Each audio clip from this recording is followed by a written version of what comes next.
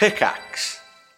Hi, I'm Daniel, founder of Pretty Litter. Did you know cats tend to hide symptoms of sickness and pain? I learned this the hard way after losing my cat, Gingy. So I created Pretty Litter, a health monitoring litter that helps detect early signs of illness by changing colors, saving you money and potentially your cat's life. Pretty Litter is veterinarian developed, and it's the easiest way to keep tabs on your fur baby's health right at home. Go to prettylitter.com and use code SPOTIFY for 20% off your first order and a free cat toy. Terms and conditions apply. See site for details.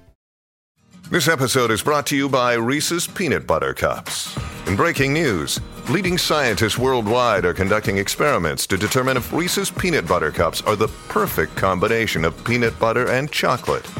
However, it appears the study was inconclusive, as the scientists couldn't help but eat all the Reese's. Because when you want something sweet, you can't do better than Reese's. Find Reese's now at a store near you.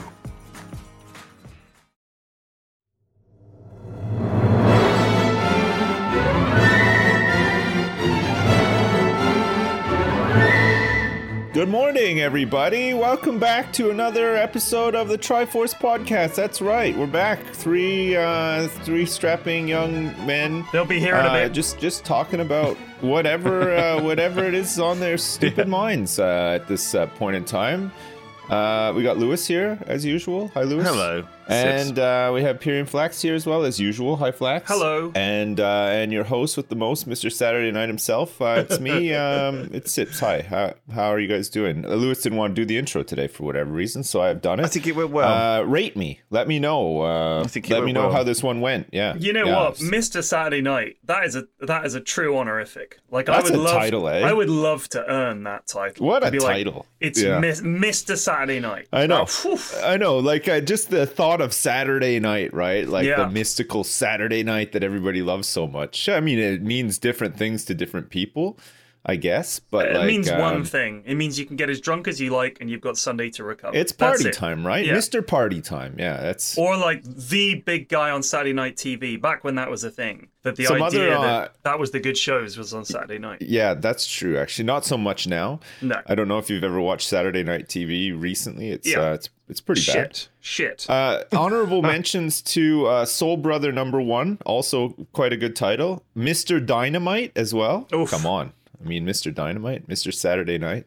I think if you have any title that involves being called the animal or the machine, there's expectation there. Yeah. I wonder how much of it is you earn that title at a young age. It's like being called the next Pele, you know what I mean, or the next Maradona. Sometimes it's tough to live up to that title. People expect it. People now, it's Mr. Saturday Night, the machine, the animal himself, and he's like, night after night. He's got to fucking be there. He's got to turn it on. He's got to deliver a mind-melting weekend. I feel like the machine could be like, it could deprecate though, right? Like, what if you were nicknamed the machine like in the 1920s? Yeah. And the kind of machine people had in mind at the time was like, one of those manual push lawnmowers without an engine, good. Yeah. So, what kind of machine? You're like 75 years old and you're still the machine, but you're rusty and shit. Like, the you don't iron work lung that well is anymore. a machine. Yeah, he's an iron lung, basically. Yeah, I feel like machine is also more modern. Do you know what I mean? I think it's a more feudal system when you give people these honorifics, right? Like they have to be I don't know, the queen of our hearts. They have to be the voice of a generation. They have to be, the sweetheart. Like Wales's sweetheart or something like that. They always have to be, or the princess, or the duke, or the crown prince. And those are old ones. Yeah. They're like the OG legendary nicknames, whereas machine sounds more modern. Do you know what I mean? Like I could call you could call someone that, but it's not necessarily a good one, right? It's not necessarily flattering. Yeah, it might imply that they work too hard, and they should take a day off once in a while. Yeah, is all I'm saying. Yeah, I think just having a day off. Yeah, give some time for themselves. I realise. I recommend that. Yeah, but if you're royalty, if TV or pop royalty, there's going to be some obligations that come with that. You have to, you've got responsibilities. It's not a lot of pressure. You got the weight of the world on your shoulders there. That's a tough one. Exactly. And what you going to do? I reckon we need to come up with some more modern ones. Do you know what I mean? Like Meme Lord, Mr. Meme Lord, Mr. Memer. What are some Mr.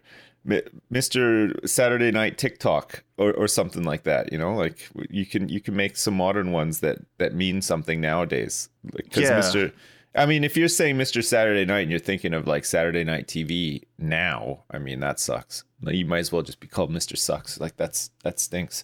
Yeah. But if you're Mr. Saturday Night in the context of fun things to do on Saturday night, I don't know what people do for fun on Saturday nights now. I mean, I gave up having fun years ago, so like I'm not in the know. People do whatever they want to do now. That's I guess the thing, so, right? Yeah. Like everyone's doing something different. They go to like poetry recitals and stuff, or is that? I guess that happened a long time ago. The internet too. has allowed people to just get wet in the waterfall of shit that is everything. You know, it's everything. There's everything. People fucking making dicks out of pottery. There's people fucking knitting Sonic the Hedgehog in a fucking plastic. Do you know what I mean? There's people were doing everything. Sips. And good for them. Yeah, good. Yeah, I mean, yeah. Yeah, like I'm glad they're doing it. Yeah, you do it. Yeah, get out there. Just do it. Go. Just give you a gran a game of Scrabble. Yeah, honestly, this leads on to an interesting topic, one that's relevant for me right now. In the spirit of just doing it, my son is learning how to play the saxophone at school. You know, they have they don't have a set music class. I remember when I was young, we actually had music class. Yeah. You went to music class, and if you wanted to hire a instrument, like, you know, something fancy like a trumpet or a clarinet or whatever, you could. There was like the means to do that. And anybody who didn't just played the recorder along with everybody else playing there. So it sounded like shit, but it was a way to get into music. It's just like microtransactions at school. You know, you start with a recorder, but you could upgrade. Like, there was always like a couple of kids at school who didn't go on field trips and stuff like that. It must just been like a cost thing, I guess. Like, and there was certain like electives as well. Like, I don't know if you ever had this, but we got to the point at school where when we were about like 13 or 14, you had like winter and summer electives, and the winter electives were to go skiing.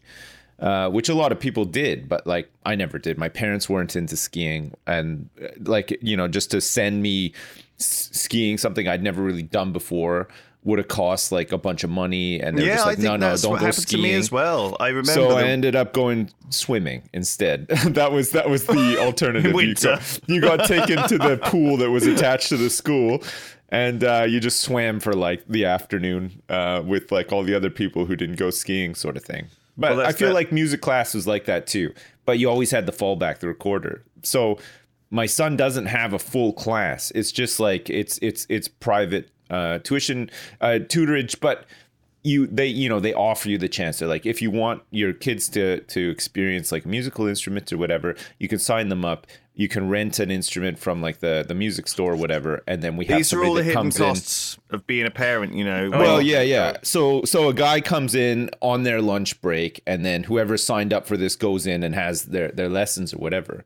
And it's like, I don't know, like I always feel like if my son wants to do something, I always make sure that he does it, you know, like I support him in doing it, because I feel like the more stuff he's sort of like exposed to, like, you know, music or whatever, there's a chance of something sticking, you know what I mean? Rather than him just growing up and not being interested in anything and not wanting to do anything, and that being off the back of me being like, oh no, you're not going to stick with that, so I'm not going to send you on that or spend the money or whatever. I always feel like it's always worth just sending them on anything they feel like doing to try it out. Like we sent him to this like Brazilian football school, a soccer school, which was again like an after school thing. And most of the kids there were like their dads were super into football. So they were super into football and they were really good stuff. My son was not into football. I'm not really into football. He didn't have any football skills or whatever, but he enjoyed it. Like, he just ran around or whatever and like, you know, tried his best.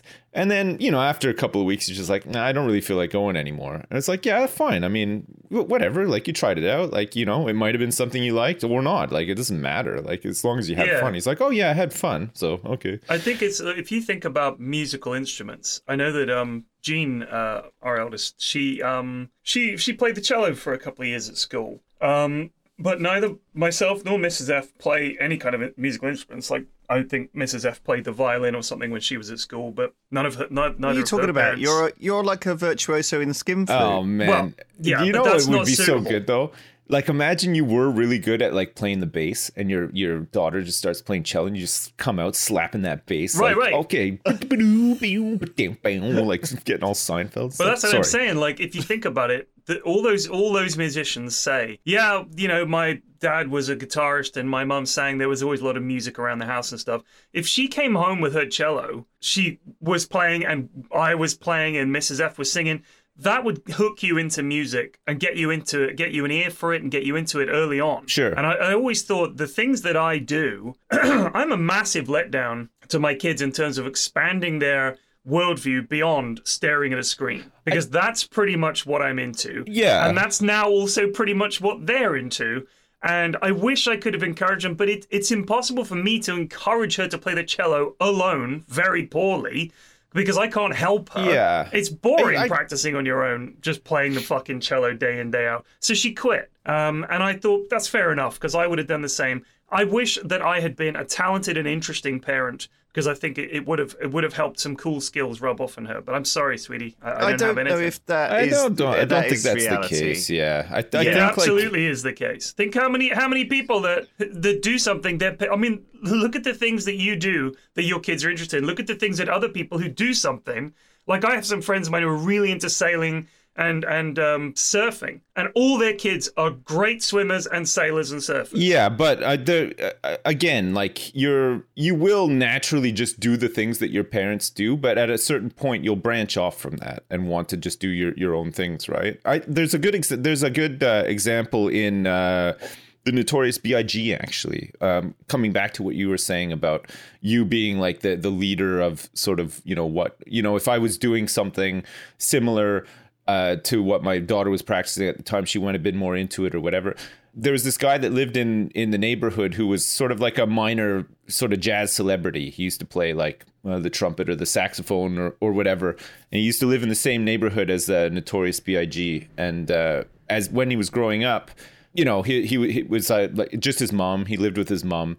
And his mom like listened to a bit of music, but not much music or whatever. Like, certainly nothing to like really catapult him into being interested in music and stuff.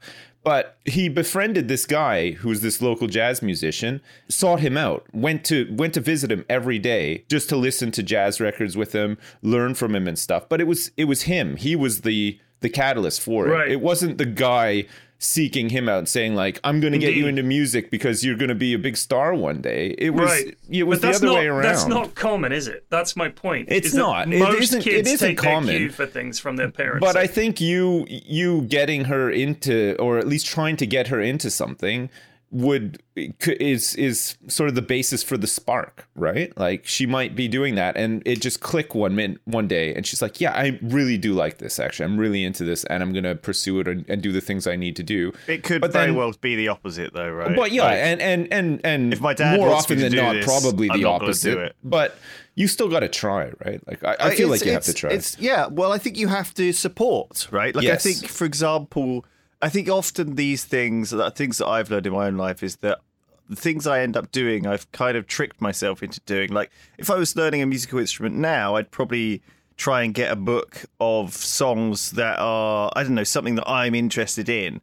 Like, I don't know, sea shanties or something weird. Do you know what I mean? That I could like learn to play something specific. Like, or when I was a kid, like I was interested because I was playing like video game theme tunes and stuff. Do you know what I mean? Yeah. God, I was such a fucking nerd. I was so basically like, I wanted to play the saxophone, but right. I think for whatever reason, the school thought you're not cool enough to play sax, so you could have a clarinet. So I was there, trying to play, like, I don't know, fucking Sonic the Hedgehog on clarinet. There was actually this week the original Sonic the Hedgehog composer who did the Green Hills theme. He actually or she, I think, or they, I can't remember who it is, but they put out like a song where they wrote lyrics for that classic song, completely redid the song. Right. And it's like really weird, the lyrics for it. Well, yeah, I mean, I can imagine, right? It's probably not what you'd expect. Boy clothes are bluish, boy's shoes are reddish,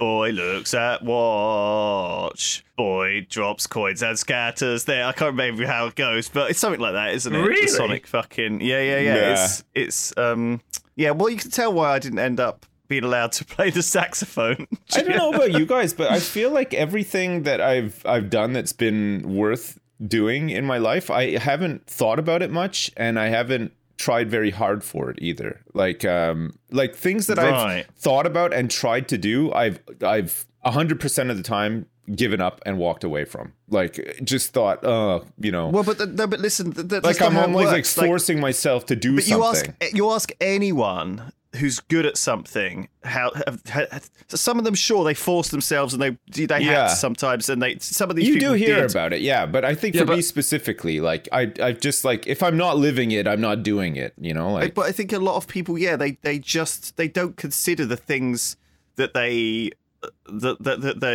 love and they are experts in hard or work or effort, or they had to force themselves. It just came very naturally, and I think you see that a lot of the time. I think that, you know, you can't control what your children or you are going to find interesting at any one time. And I mean, yes, we are surrounded by the waterfall of shit on the internet, and we're pulled each and every way. And you can just leave a series of abandoned projects in your wake and look at them sadly and be like, oh, I'm sad that I never learned how to play Sonic 2 theme on clarinet. You know, I could have been a virtuoso. I could be up on stage right now. But I don't think you need to think like that. I think you just need to... trying new stuff actually is sometimes, I think, better than just grinding your head against something you're not enjoying. I've sort of come to... Like, I never feel bad for not completing stuff because, like, especially the older I get, I look at it as like more of an experience rather than like a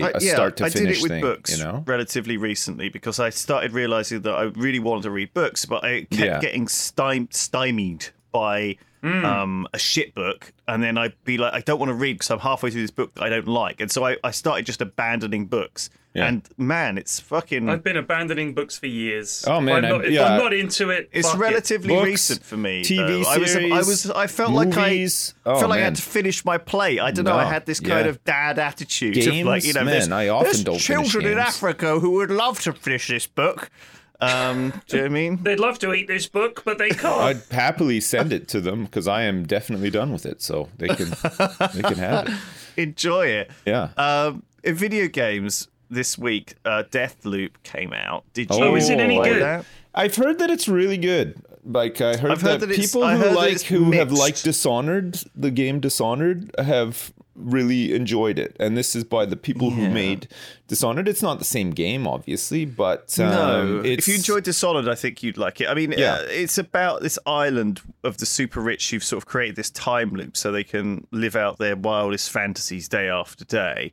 And sort of a little bit, I mean, that's sort of the little bit of a background of the setting. So you do end up, it makes the game cheaper, right? When you've got a time loop, you need to build a lot less settings. I suppose. It's an interesting idea, though. And also, it's a lot of the time games do use this checkpoint mentality, right? Where, if you die, you go back to the start of the day.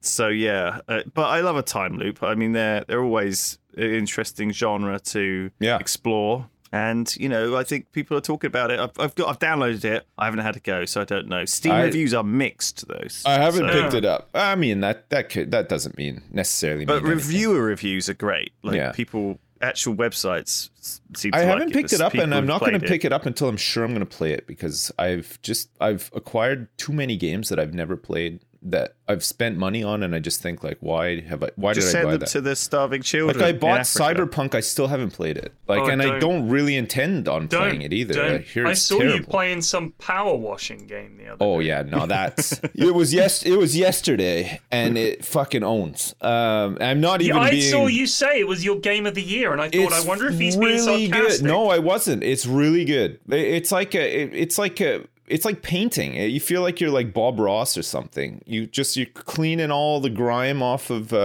all these different. What's it called? It's called Power Wash Simulator. Okay. I just can't believe the games you play. Like, I really cannot believe it. It's so satisfying. I don't know why. There's just something about it. It's just nice and it's really relaxing. We are we're just miles apart in terms of what games we enjoy. Like, not we couldn't always. be further apart. Not always. I think that game to me sounds like the worst thing ever. And you're saying it's your game of the year. I'm saying it's very rare that we agree on a game. Well, what have you played this year that has blown you away that you would say is like game of the year? Blown me away? Right? I'm trying to think of new games. What games have you even played? Let me have a look at my library. So I'm new to Total War Warhammer 2. Right. I hadn't played that before. I owned it, but I'd never loaded it up for some reason. Loving that, really enjoying that. I think that's a really fun game. What else have I played this year that I enjoyed? It's like 4 years old. Yeah. Yeah, no, exactly. I'm just super late to it. Yeah, but I think this comes back to we're different types of gamers, right? I think you're more of a habitual gamer than I am. You have a roster of games that you will play regularly, like. Right. But can I just, Dota, in defense like Tarkov, of myself, but like in defense CSGO. of myself, there is a reason for that. It's not that I'm a creature of habit when it comes to specific games. It's just that I don't find a lot of games that are actually good. No, I if agree. I do find a game that I really like, I'm like, this is it. So, for example, this year, Teardown was my game of the year. I absolutely fucking loved it. I think it might have come out last Teardown was year, good. It came out but last year. I think I played it this year. Mm-hmm. That was fucking amazing. Yeah, it's a good game. I loved it. What else did I play this year? I've played a bunch of things this year. I mean, here's my list of games played this year. Total Warhammer 2, Dota, Blood Bowl 2, which we started doing again. RimWorld, of course. Death Trash, I'm waiting on the full release of that. Played Hell Let Loose. Hearts of Iron, of course. Golf with Your Friends, which was, frustrating. But that's not a new game. I played Humankind Closed Beta. Yeah, Humankind is new, yeah. U-Boat, that's good. That's always getting patched. Griftlands finally came out, I think, for release. That was good. Yeah. Tainted Grail was quite fun. I played some FTL again. Great game. Teardown, of course. I played Out of the Park Baseball 22, which will be of interest to about 3 people that listen to the podcast. Yeah. Dwarf Romantic, I quite enjoyed that game. Project Hospital. I picked that up as well. That was Project good. Hospital was good. Yeah, that was great. I think I recommended that to you. Yeah, you did. That was fun. I played Slay the Spire, of course. It was a classic game. Voxel Tycoon, which I'm waiting on that getting good, but I see some potential there. I quite like that. I dipped into Banner Saga a bit, but I got swayed off that by other things. Sherlock Holmes Crime and Punishment, we finally finished that. Played XCOM 2 again, of course. I played Moving Out with you. I remember that. Was that the that was Steam... the Valve thing that we did. Yeah, that was fun, actually. That was a good game. I tried to play Stone Shard, but it's brutal because if you die, it undoes like an hour of work. I didn't really like Stone Shard that much, but... I liked the game. The loop of it I really enjoyed, but it's just I don't want to have to spend that much time on it. Stellaris I haven't played since March, apparently, but I know when I do go back, I'll be playing it for months at a time. Yeah. I mean, I think we agree on, like, a lot of these games I also like, but that's a lot of games, you know? That's a lot of games. It's just that most of them weren't very good. It's just such a different list to Sips' list, though. Really. I play a lot of dumb sim games, but it's not because I like them fully as games. I like little mechanics or loops in them that will keep me occupied for, a day or two or sometimes weeks. And I'll play them till I'm done, sort of thing, like it's whatever. Like I don't mind, like I've always got like a couple of things that I'm playing sort of in the background as well. And it's, different strokes for different folks, I guess. But yeah, power washing sim, I would say, is probably not for everybody. I would go the other way and say that you are a creature of obsession. that obsession lasts for a week. And then that's it. Like, I'll see you're literally streaming one thing for, like, you're binge watching a series, and that is that game. Yeah. And you're like, and you're all over it, and then you're done. Just done. And it's I think it's a nice thing to be able to do, though, as well, because I don't know, like as fun as it is being into something, and I've always wanted to like be more into like one specific thing, I'm kind of glad that I'm not, because I feel like a lot of things, especially when they're around for too long, they just get worse, right? Like you look at your like, you know, World of Warcraft and all these things, like if I'd still been playing that game, would I be happy still playing it? Like, I don't think so. Like, I'm glad I gave up. I know a load of people that still play it. Like, when I streamed it, there were so many people that turned up and were giving me tips, and it's weird. There are certain games that when I play them, or when I talk about certain things, like when I was talking about Bolt Action, for example, when I played it with Lewis and Ben the other month when I was down, so many messages and so many people in chat asking about it. There are these interests that loads of people have that are just you just wouldn't know. Like, I didn't know that this game was so wildly popular, but the moment I started streaming, people were like, boom, oh my God, I love this game. This is my favorite game ever, blah, blah, blah. Yeah. It was really interesting to me. So I do try to play a variety of games, but I honestly just find that people that watch the stream a lot or that know me will try to recommend games. Here are the games. I don't know if you get this. When I'm streaming, I get people popping up and they ask about, there are 3 games that they ask me about. There's probably 3 big fans who just say it over and over again. No. I thought it was. It is not. It is not the same 3 people. Trust me. Hunt the Showdown is one. Okay. On the daily, I'm asked about that, especially if I'm playing Tarkov. Perrin, have you thought of playing Hunt the Showdown? I think you really like it. And I was like, who works for this company? They just drop it in. But it's not. It's Crytek. Not. They're like, no, I'm just a fan. Then there's Foxhole. Foxhole's meant to be really good, actually. I own it. I played it, ago. But I didn't really know what to do, and I kind of gave up. But I like the idea of it. Yeah. On the daily, when are you going to play Foxhole? I think you'd love Foxhole. Mm-hmm. There's a third one, I can't remember what it is, but it was just, it's literally those same few games over and over and over again. And I'm thinking, it's like that with Warhammer Total War, but they're not recommending this game. They're only recommending these 3 games, and I'm very suspicious. I'm like, these guys, they've obviously, this is like a mouthpiece for this games company, and they just go into some Twitch chats and ask people if they're going to play the game. There's probably some element of that. You know, like, I don't think you're crazy for thinking that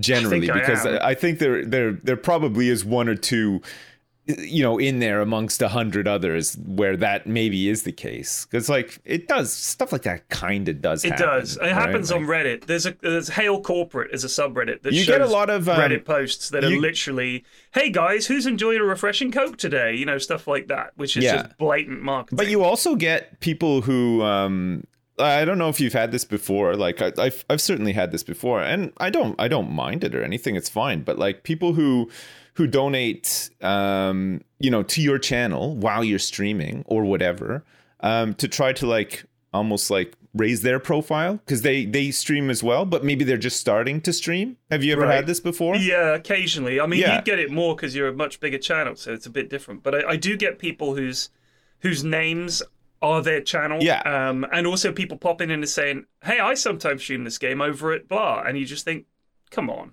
dude. Yeah, well, it's very hard, though, to express interest in your favorite streamer and also be a streamer. I don't know, that there is a weird... I get this a lot on emails. People sort of saying, oh, I love this thing. I do this thing. Is there a way we could, you know, do a video together or something like this? It's a common query, and I guess, like, you know, a lot of the time, I guess there is it's not an ulterior motive. It's just a motive, but it sounds in some way ulterior because I think it feels like it's, I don't know, it's like seedy somehow. I don't know. I think it's just one of those things, right? I think it's a different like landscape, right? And particularly like, well, Flax, you've always sort of streamed even before you met Lewis and stuff, but like I never did any of this stuff before Lewis asked me to sort of do it, right? So like I've never really had to build anything up from scratch, you know what I mean? Like I haven't been at a point where I'm like, oh, maybe I need to go to like another channel and try to like, you know, raise my profile somehow or get people to notice me or something like that. You know what I mean? Like I think that's a very difficult thing to know how to do or to do. And I think but you see people trying,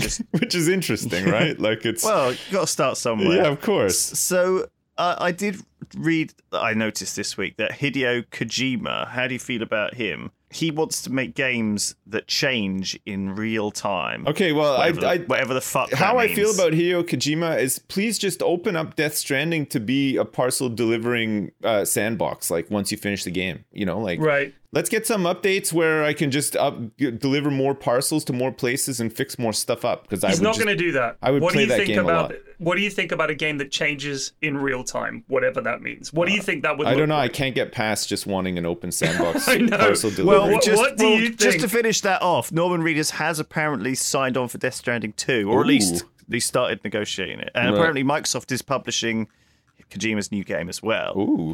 That's Kojima news. But no, Kojima made a game in 2003, PFAX, called Boktai, which had a light sensor on the cartridge.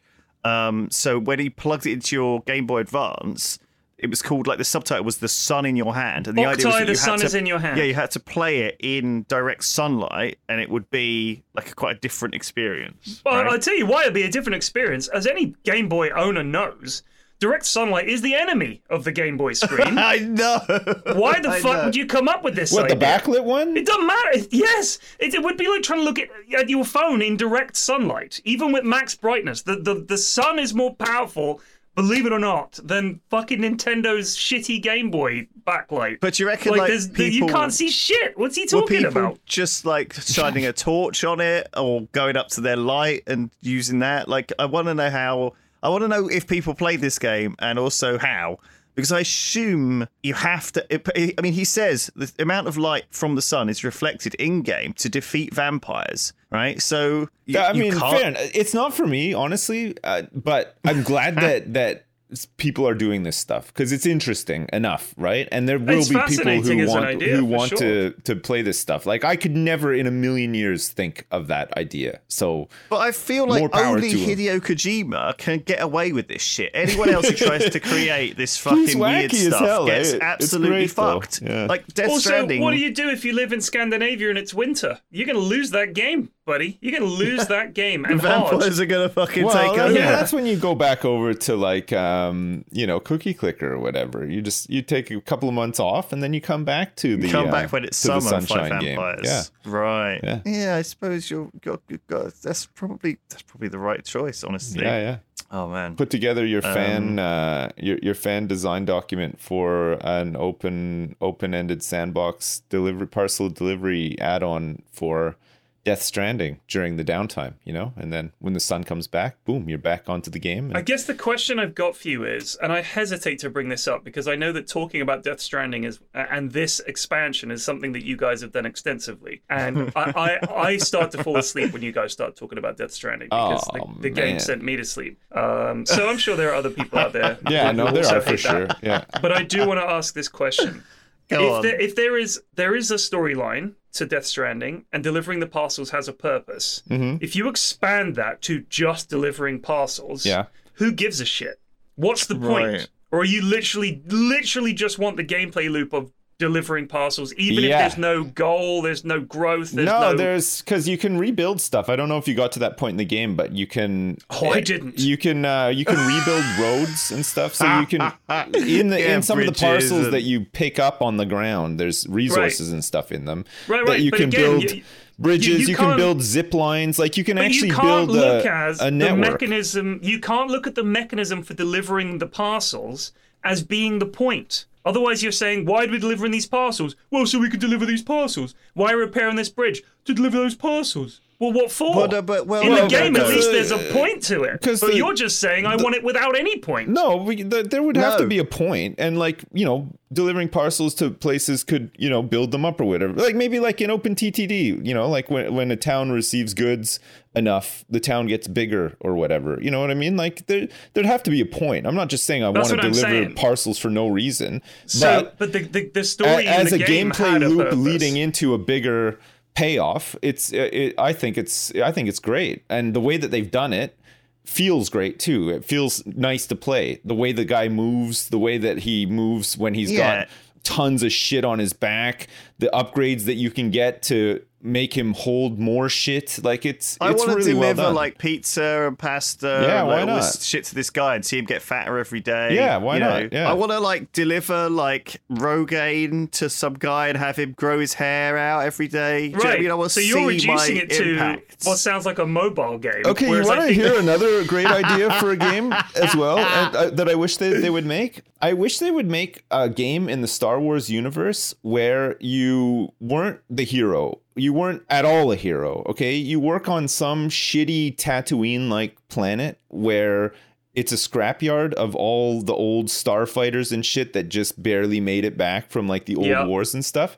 And you just have to like dismantle them for parts and like sell the important shit and stuff. So isn't that hard salvage or whatever? Hard orbit? Yeah, hard but just but in Star Wars. Just reskin for Star Wars. Star Wars and on a planet, not in space. I don't want to be floating around in space for this. I want to be able to like find cool stuff that I can add to like my house and shit like that. Like so it'd be like a Stardew Valley-ish kind of game, you know, where you can like, you know, build up dismantle a Star Destroyer with your pet droid. Absolutely, yeah. And you could like program your droid to do some stuff automatically for you. So what's the purpose of the game? Like, what's the goal? Well, I think here's the thing. Man, what is the purpose of Dota? What is the goal? To just win a game in the space of 45 minutes, exactly, and then you just do the same thing over and over and over again. Exactly right. You don't have to have a purpose or goal. You do. That's the whole point of a game. There has to be a win condition. Life doesn't have a purpose. Yes, it does. What is it? Yes, it does. All right, name a game that you enjoy. And there's just no purpose to it whatsoever. You're just repeating a task endlessly. My point is that all the games you guys are coming up with, I've been playing No Man's Sky a lot point. recently, and it feels like that, and I've enjoyed it. It's fine. It's just a nice game to be in, and there's plenty of games like that. There must be a point. Well, let's be honest. Be a point. We are games. We're not furthering humanity. The point here. is what you want it to be, though. That's what's nice about a sandbox. You make your own point. You just think I just want to build something lazy cool. Game we're just kids moving sand around. We aren't fucking solving the climate crisis, P-Flax. We're just fucking I'm not dressing it up as solving the climate crisis. I'm just saying that most games have an end goal. That's the whole point. Is that you're trying to achieve something in the game. Even if it's like, I want to get my house to the maximum level, or I want to build a so-and-so. There is an end game. People complain about games that lack an end game constantly. Well, I think Minecraft often showed, though, that people will make their own end game. Yeah, they'll play it till they're satisfied. Yeah. You know, I think if you give people an arbitrary end game, that isn't what some people want. You know, if you just leave. The thing about gaming is that often these AAA studios try and make 3 games in one, and what indies do is they strip out the best one of those 3 games, make it really nicely, and then that is on its own. You know, I think so often you play a game and it's just complicated mad shit. You're bouncing from the strategic view to the next view to the whatever. There's too many games within games. There's also a story. There's also a thing. Like if you want to get a good story, watch a movie or read a book, right? You don't need to fucking play a game for that. I agree with that. Very few games do a good story. And so I you love think what they do. Minecraft doesn't have like a point, is what you're saying? It doesn't really, no. It didn't. But what about the whole didn't. killing the dragon thing? Yeah, well, I mean, that was added as a joke, though, right? You can speed run that in like 10 minutes. But that was added because Notch said, you know, Notch was told by everyone that your game needs an end, your game needs an end. So he was like, okay, I'll add the end. Do you know what I mean? Like, kind of spitefully. It was kind of added as a joke or an option for people who felt like they needed credits. Do you know what I mean? To make it into a proper real game. It was done in a kind of tongue-in-cheek way. I just think that a lot of these games that are like sandboxy, there's not that many out there that are like Minecraft. Let's be honest. It's quite unusual to have a game like that. I mean, if you look at, say, a lot of the games that I was listing, XCOM 2, if it was you just fight aliens over and over again, it wouldn't be an entertaining game. The point is you're building towards a final goal. There's no point to Rust. And you've played lots of Rust and enjoyed it. Absolutely, there's a point to Rust. What's the point? What's the end game of Rust? The end game of Rust is you beat the server. That's what people are doing. That's why we fucking lose at Rust. Because the guys out there speedrun the good techs, take out all of the AI sites. So the like point the of Rust is to just make the game so miserable for everybody else that they give up playing. That is exactly the point of Rust. Today I had no idea. You are out of your mind if you don't think that's what it is on the big puppy servers. Well, I guess I'm just too much of a noob. I just guess I'd never actually got that far. You play on those servers with those clans. Their objective is to beat the server by being the biggest clan, take out all the other clans and knock them back to the Stone Age so that no one can challenge you. You win. Everybody quits, waits for the next fight. Don't get me wrong. I love a purpose. In a lot of games, you do need a purpose. You need some driving force. I think these days there's a daisy chain, hand-holdy, quest tracking achievement list where you have to follow it all one by one to get there. And eventually, the end. Once you've done all those, it's like, well, you can carry on if you want, but and you basically are just following a recipe that millions of other people have as well, right? Like you're getting more or less the same experience, like with a couple of little differences between whether you play it with friends or not or whatever. Everyone wants something else out of the game different to each other, and go for it. Like I think games do provide that, and some people, like as much as like you know how different people are. People completely love completely different games. I'm just saying, I think that most games, even ones where you don't think they do, have a progression and essentially have an end game. Like you've built everything you can build, but I wonder whether that's just a trap. Like I think game developers, some of the most successful games that I've known or played recently don't seem to have a hand-holdy tutorial. They don't care. They're just like, we're gonna just not give a fuck. Like you just have to dive in. Like look at Minecraft. Where's the tutorial for Minecraft? For a long time it had nothing. And that's a kids' game. Do you know what I mean? If anyone who needs to know how to play this game, it's kids. Why does so many games... Actually, I think Minecraft is the most clever because the fact that there is no tutorial or no sort of like prescribed way to play the game, if you like, it means that they can, all these people can print fucking books and books and books about how to build stuff and how to survive. I thought you were going to make a point about how wonderful it is to experiment and discover it. No, all of the fucking merch that you can leverage off the back of it is insane. YouTube networks off the back of teaching people how to play Minecraft. Yeah, kind of a big one as well. Yeah. What a great way to grow your game. Yeah. What a great way to grow your game by force the content online where people will essentially advertise for you. You don't even need to make it. I don't think it was a decision. No. I mean, it was just a very small development team, and the game blew up. Subsequently, I mean, geez, my kids watch Minecraft stuff and still play it now, and I don't think they're ever going to stop playing it. They love that game. My eldest plays that game more than anything else. My daughter plays it now. Like, she's 5. She never showed any interest in video games, like, whatsoever, ever. And now her and my son play it together, split screen, like on the Switch or whatever. And she loves it. It's insane. It's not for me, but I would say it's probably the best game of all time. I honestly think that. Because of what it's done, because of how many people love it, I'd have to accept, Minecraft is probably the best, most successful video game of all time. And it's so basic, right? It's so stripped down. It breaks. I'd say it breaks the rules, but it just didn't bother. It didn't get developed enough to get the rules added. So many games, and I'm doing Jingle Jam Reach Out, and I realise how many games have done this classic thing of go early access, sell loads of copies, and then the developer is just like, I guess I'm done. I'm not gonna hire anyone to finish it. I'm just gonna fucking do like one line of code every 2 weeks from my, while I drink this Mai Tai on the beach. The progress on their game slows to a crawl. They're paralyzed about what to change because now they're held captive by their audience.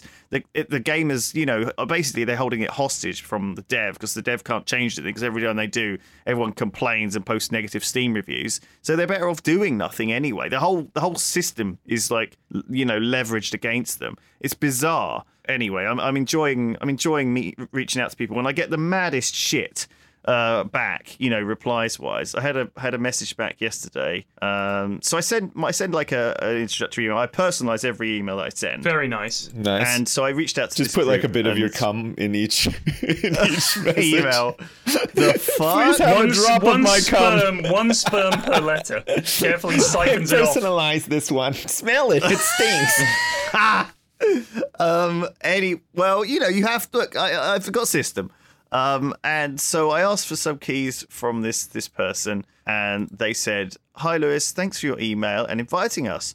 For taking part we would need to donate some keys. Is that correct? And I said, hiya, yep, that's correct. They replied, here are 2 Steam keys in the actual email. Nice. And I was like, oh, wow. Well, calling dibs on one of those. What game was it You really didn't read that email, did you, at all? I don't want to call out these people, but everyone's response is different. Some people are like, I'm constantly blown away by the way people respond.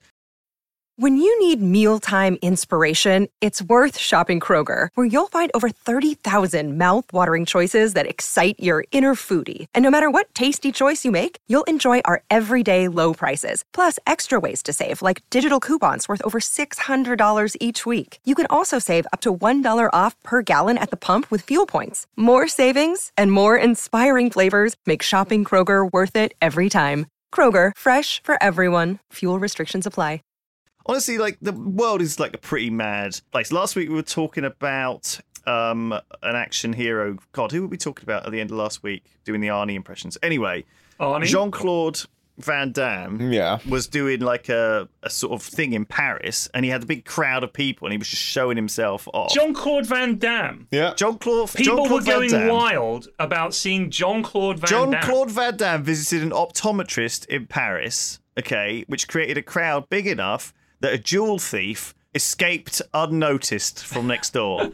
Nice. Yeah, I mean, he's still a pretty big deal. Like, he's. What was his last movie? It doesn't matter. It does matter. He's become a household name at this point. He was very famous years ago, and I think it's funny that people are still freaking out about Jean-Claude Van Damme. Jean-Claude Van Damme had stopped by an optometrist near the Champs-Elysees. Trying to spot his dwindling career. That's what he's trying to fucking get some glasses. Man, dude is like fucking 65 years old now. He's got to be older, right? How old is Jean-Claude Van Damme? Fuck, I don't know. You guys can 103. He's 60. He's 60. Yeah, he's just turned 60. What the fuck do you want him to do? He's been really famous for like Name a lot of his life. Name a good Jean-Claude Van Damme movie. Double Impact, baby. Fucking his stuff sucks. Take your fancy clothes and your silk underwear. Go back to Disneyland. He's a fucking joke. I hate him. He's useless. I know. Jesus Christ. And still useless, apparently. The Muscles for Brussels. Didn't do shit. Didn't foil a single jewel heist. Wasn't he Shredder in the Ninja Turtles movie? God knows. He was one of them. I think he was one costumed as some character in one of the Ninja Turtle movies. I'm sure of this. I got to look it up now. Sorry, I'm just going to look it up. You guys carry on. I'll just have a quick look here. So basically, he, a man held up the next door high-end jeweler Chaumet on a green scooter with it's made off with what authorities estimate was between 2 and 3 million euros in precious stones and jewelry. There you go. Okay. I like that. Listen to this, Flax. Go on, mate. Bloodsport, Delta Force 2, American Ninja 3, Cyborg. Woo! These are all the games on P-Flax's Steam library he hasn't played. Death Warrant, Lionheart. He had a cameo in Last Action Hero. Wow, starred in another fucking piece of shit turkey. Nowhere to Run. He also starred in Street Fighter. Yeah, which was dreadful. These are all terrible movies. Like, these are comically bad movies. These are films I would watch to laugh at them. There's no goodness to his movies. They Universal fucking suck. Soldier, the Return. Dreadful. Sorry, Van Damme fans. Be honest. You like his movies because they suck. That's Van Damme. These are all dreadful. Sudden death. Honestly, he is a butt hair away to Steven Seagal territory. That's all I'm saying. Like, he is this fucking close to Steven Seagal. And that guy in the 90s, same deal, had made a bunch of fucking movies very similar. Sure. Shit. And he's a fucking shit. Shit. He's a shit. I'll sing it all fucking day. Van Damme and fucking Seagal are in the same boat. Paddling down shit creek. He's really Fuck fucking him. shit. Yeah. Well, I mean, I'd agree, but honestly, I don't mind him. Like, I'd rather him than a lot of other people who are more popular for less. He's definitely second rate. Do you know what I mean? They try and get the good ones, and then they check him. He's checked him not afterwards. second do you know rate. what I mean? Let's keep going. I don't know how far down the rates go, but somewhere way down the bottom, someone's going to cast Van Damme for a film. 10th rate, maybe 12th. Jeez, that's bad. I mean, you wouldn't want to sail on a ship that was like the 10th rate. He was in all those ship. Coors commercials as well, right? Was it Coors commercials that he did? Yeah, more recently. They had to CGI his splits in, didn't they? It was phony. Is that some sort of? Are you trying to sell that as an accolade, Sis? Well, he did the Coors commercials. Come on. I'm very passionate about my hatred of Jean-Claude Van Damme. I really hated him. When it was the 90s, everyone was like, "Oh, Van Damme's the best." I was really infuriated. I'll tell you what, he's a fucking phony. Him and Seagal. They made out like they were actually fucking experts. Have you ever heard some of Seagal's music? No, I haven't. Oh my God, man. He's tried everything. Like you got. I bet his parents let him have a fucking saxophone when he was young. No, but he's making up for it now. No, you're not confident enough. You got the clarinet. You didn't let me play any music. Well, now I'm playing every music. I'm seriously. I think he has like a hip hop album, like everything. Like he's lots of different music. Him and Seagal leaned hard into that whole, we're actual martial arts experts, and now we're bringing this to the movies when they're not. They're both clowns. And that's what annoyed me. Arnie was honest. Arnie was just a big guy. He never did any fucking cool moves. He just punched people or threw them over things. Okay. Van Damme made out he was a fucking martial arts expert. The lad was soft as shit. He was useless. Hey, listen to this. There is a controversy involving Steven Seagal in relation to Jean-Claude Van Damme. Would you like to hear more about it? I would love to hear more. In 2008, actor Sylvester Stallone declared to the British magazine FHM that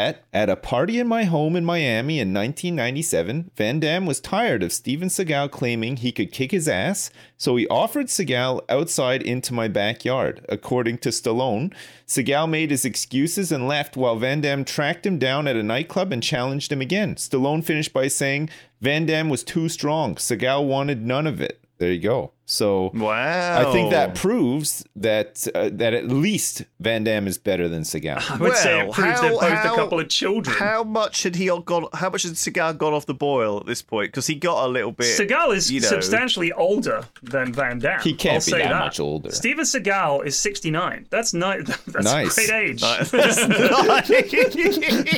He's made 420 movies. Unbelievable. That's nice. He's made 400. Oh shit. Oh shit! And he's got $666 left in his bank account. Oh fuck! Fuck's sake! Oh fuck! Anyway, so on bank robberies, because I remember there was that famous clip of how a masked man sort of entered this hotel, threatened the woman at the counter, and so she sort of started putting wads of cash onto the countertop, and he puts his gun down, obviously on the counter, to put all the money into his bag, and she just picks up the gun and points at him. It's a classic blunder. Classic blunder. But there's apparently like a bunch of other bad failed robberies. I've got a list if you want to hear. Yes, please. So in March, this is actually a month ago, a British man walked into a bank branch in St Leonard's in England. He handed the clerk at the counter a note informing them that he was there to rob the bank. But his handwriting was so bad that the clerk just had no idea what the scribbles on the paper meant. When he asked, "What do you want, sir?" the man turned around and walked away. However, they sent the note up the chain, and they deciphered that he was trying to rob the bank. Oh, what? And they arrested him. I wonder how much time you'd do for that. I guess it wasn't armed robbery, but it is robbery. It's like attempted robbery, isn't it? For a while, there was a guy I was at university with used to be a bank robber. I've spoken about this before, but he used to rob post offices. But he never took a real gun, because that way they can't bust you for armed robbery, just robbery. And it's a substantially lighter sentence. So what would you use? Just a thing that looked like a gun. Can't you still get into trouble for using a fake gun? You can now, but you couldn't. Like, they were like, this is ridiculous. I mean, in a way, it is safer because it means they're not taking a real gun in. But now that it's the same, why not take a real gun? I guess is one argument you could make. But it's irrelevant. I don't think people who are going to rob banks are looking up how much time they're going to get I think they beforehand. Might be. I think some of them might be. And that kind of info gets around. You know what I mean? Okay. Like, other criminals are going to talk about it. You go to prison for armed robbery, and there's some guy in there who also did robbery, but he had a fake gun, he had a real one. He's like, I'll see you on the other side. I'm going to be out in 5. You're going to be here for 15. And you'd be like, oh, next time I'll just take a fake gun. So I don't know. I think that information does get around. But I love a shit robbery. If you're still robbing a bank in 2021, they've got so much security that you're going to get caught. Like, even if you get out the door with the money, what are the chances that you're ever going to be able to spend it, that you're not going to be caught? And all the dollars are digital now anyway, right? No banks have actual money in them. Yeah, do banks actually keep physical money in them in massive quantities still? Not massive quantities, but it's certainly, if you're desperate enough to go and rob a bank. Okay, but what's your likelihood of the amount of money that you're going to get from a bank robbery? Like, I reckon you could get 5 to 10 grand. 5 to 10 grand. 5 to 10 grand. Yeah. It doesn't seem worth it, honestly. No. Like, it's... But that's behind the counter, I'm guessing. I don't think, because the thing is, you go into the bank now, I think you'd be lucky even to get that. Yeah. Because it's not like in the old days you go in and every till, as it were, or every single slot was filled because that's where you did your banking. So you'd have to queue and there'd be a bunch of people. Right. So you Before had to go in. ATMs, that was the only way to get your money out. Exactly. And so as a result, banks were packed full of people getting quite a lot of money out. Exactly. You'd have to get hundreds out at a time. That's the time to do it. They didn't have CCTV cameras. They didn't have those fucking exploding ink pellets. They didn't have those automatic closing doors. Also, everyone paid for everything in cash. Yeah. Right? You paid a lot more in cash for stuff, so people needed a lot more. And also, money. bank vaults were just a matter of you just smack the bank manager in the nose and get him to open the vault. Job done. Like, that's what they did for decades. That's how banks were robbed. But now you go into a bank and stick them up. Huge shutters rocket to down instantly, and you're sealed in a room. It's like, what the fuck was I thinking? Like, it's trying to rob the Enterprise. What's the point? You're just they're gonna beam you straight to prison, dude. What are you better doing? ways, just pretend to be a fucking, what's his face? Keanu Reeves and scam old ladies. That's how you do it. You make more money that way. All those bank robbers are now just scammers online. That's you Keanu Reeves fan, Flax? Yeah, I like Keanu Reeves. He can't act for shit, but I like him. So there was another robbery I want to tell you about. So recently a UK man broke into a car and stole the sat-nav. But people have these like cameras, the little cameras in their cars now, and it caught a little shot of his neck, and he had a tattoo on his neck that had both his name and his date of birth. No way. Nice. Yes. First of all, why? Because you could just ask them. It's on his neck. That's right near his mouth. He could just say, if someone ever needed to know, what's your name and what's your date of birth? You don't just need to point to your fucking neck. And it can't be some kind of aide-memoire, because you can't look at your own neck. Unless he carries a small mirror with him everywhere. Maybe he's the guy from Memento. Yeah, but then he has to have a mirror. It must be written backwards. Otherwise, let me just check my neck here. Oh, yeah. My name's Brian, and I was born. He just forgets. Let me just check my bicep. Oh, yeah, to-do list for Thursday. Steal sat-navs, rob bank. Yeah. So what's it for? That's moronic. I mean, when people have their kids' names or something, you understand that. It's like a sentimental thing. Having your own name and birthday tattooed on a part of your body you can't even read. What's the point? That's just I have no idea. Also, that's just an invitation for identity theft. Come on, think. Flax, I just want to point out to you that sorry to derail this once again and talk about Van Damme, but he is still actively making movies. Yes, so is Steven Seagal, mate. He's going to be he's got a voice role in Minions: The Rise of Gru, which is coming out next year. I mean, I hate the Minions more than anything on earth. He's searching for a distributor and an editor for a film to be announced titled Frenchie. So I watched a Van Damme movie from the 2000s where he's some kind of... Was it the 2017 direct-to-video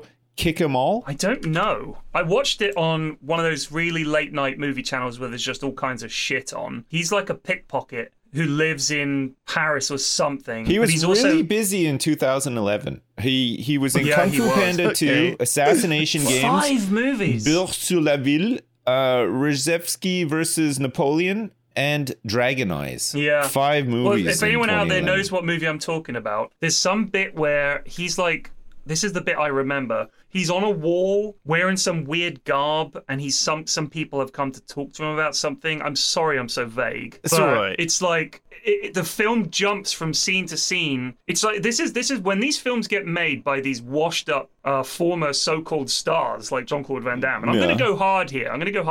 What happens is the only way he can get funding is find some lunatic who's still a big fan of his that will give him millions of dollars to make a shit movie. And Seagal manages this. Van Damme manages this. He played Guile in the 1995 Street Fighter movie. He did. I mean, I don't think we should be giving him any credit. He's probably a prick. Yeah. I mean, he's not even. First of all, how has he gotten away with naming himself a curse word? Right, because that's not even his real name. If I called myself, Leonardo the Shit. Oh yeah, no, his name is Jean-Claude Camille Francois Van Varenberg. Yeah, exactly.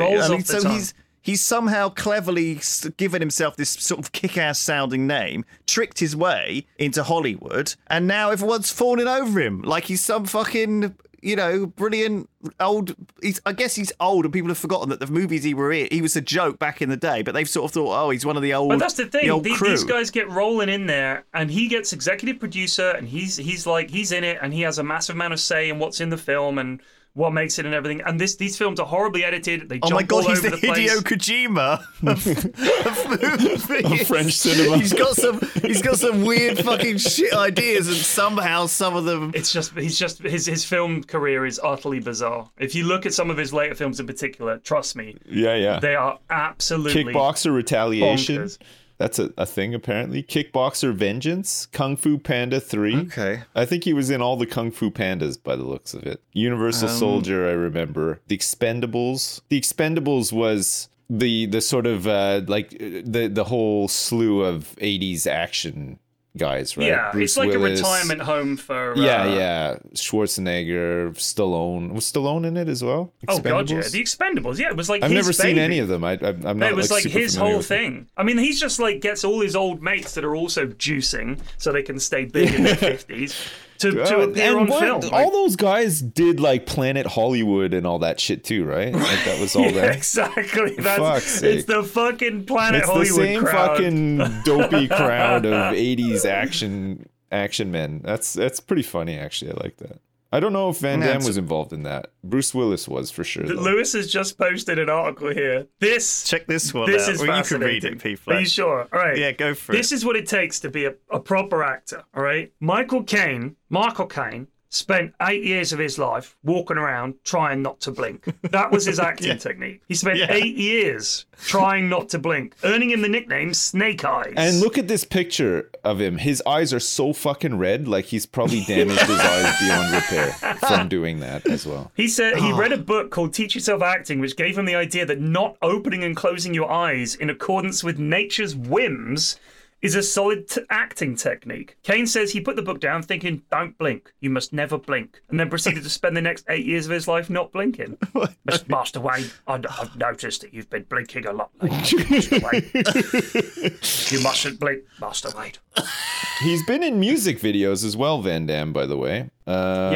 He was in Body Count in the House in 1992 by Body Count. This was over 25 years ago. But then again, how many music videos has Michael Caine been in? In 94, he was in Straight to My Feet with MC Hammer featuring Deion Sanders. 27 years ago. Yeah. Keep going. In 1999, he was in Crush 'Em by Megadeth. 22 years ago. What else? In 2020, he was in Ultra Rev by Aaron. Who? Well, it was at least a year ago. Oh, I love that. You said that so well. Okay. That was such a good dad who. Okay, hang on. Aaron is a French pop rock musical duo consisting of Simon Buret and Olivier Coursier. Their debut album, Artificial Animals Riding on Neverland, was released in 2007 and made them popular in France and Europe. There you go. Popular in France is like should be on people's gravestone when their career is over. That'll be on Van Damme's. Definitely. Right, well, listen, thank you very much. That was Triforce this week. We'll be back next week with more Gubbins. Yes. Guff and garbage. Yeah. Until then, bye. Peace. Goodbye.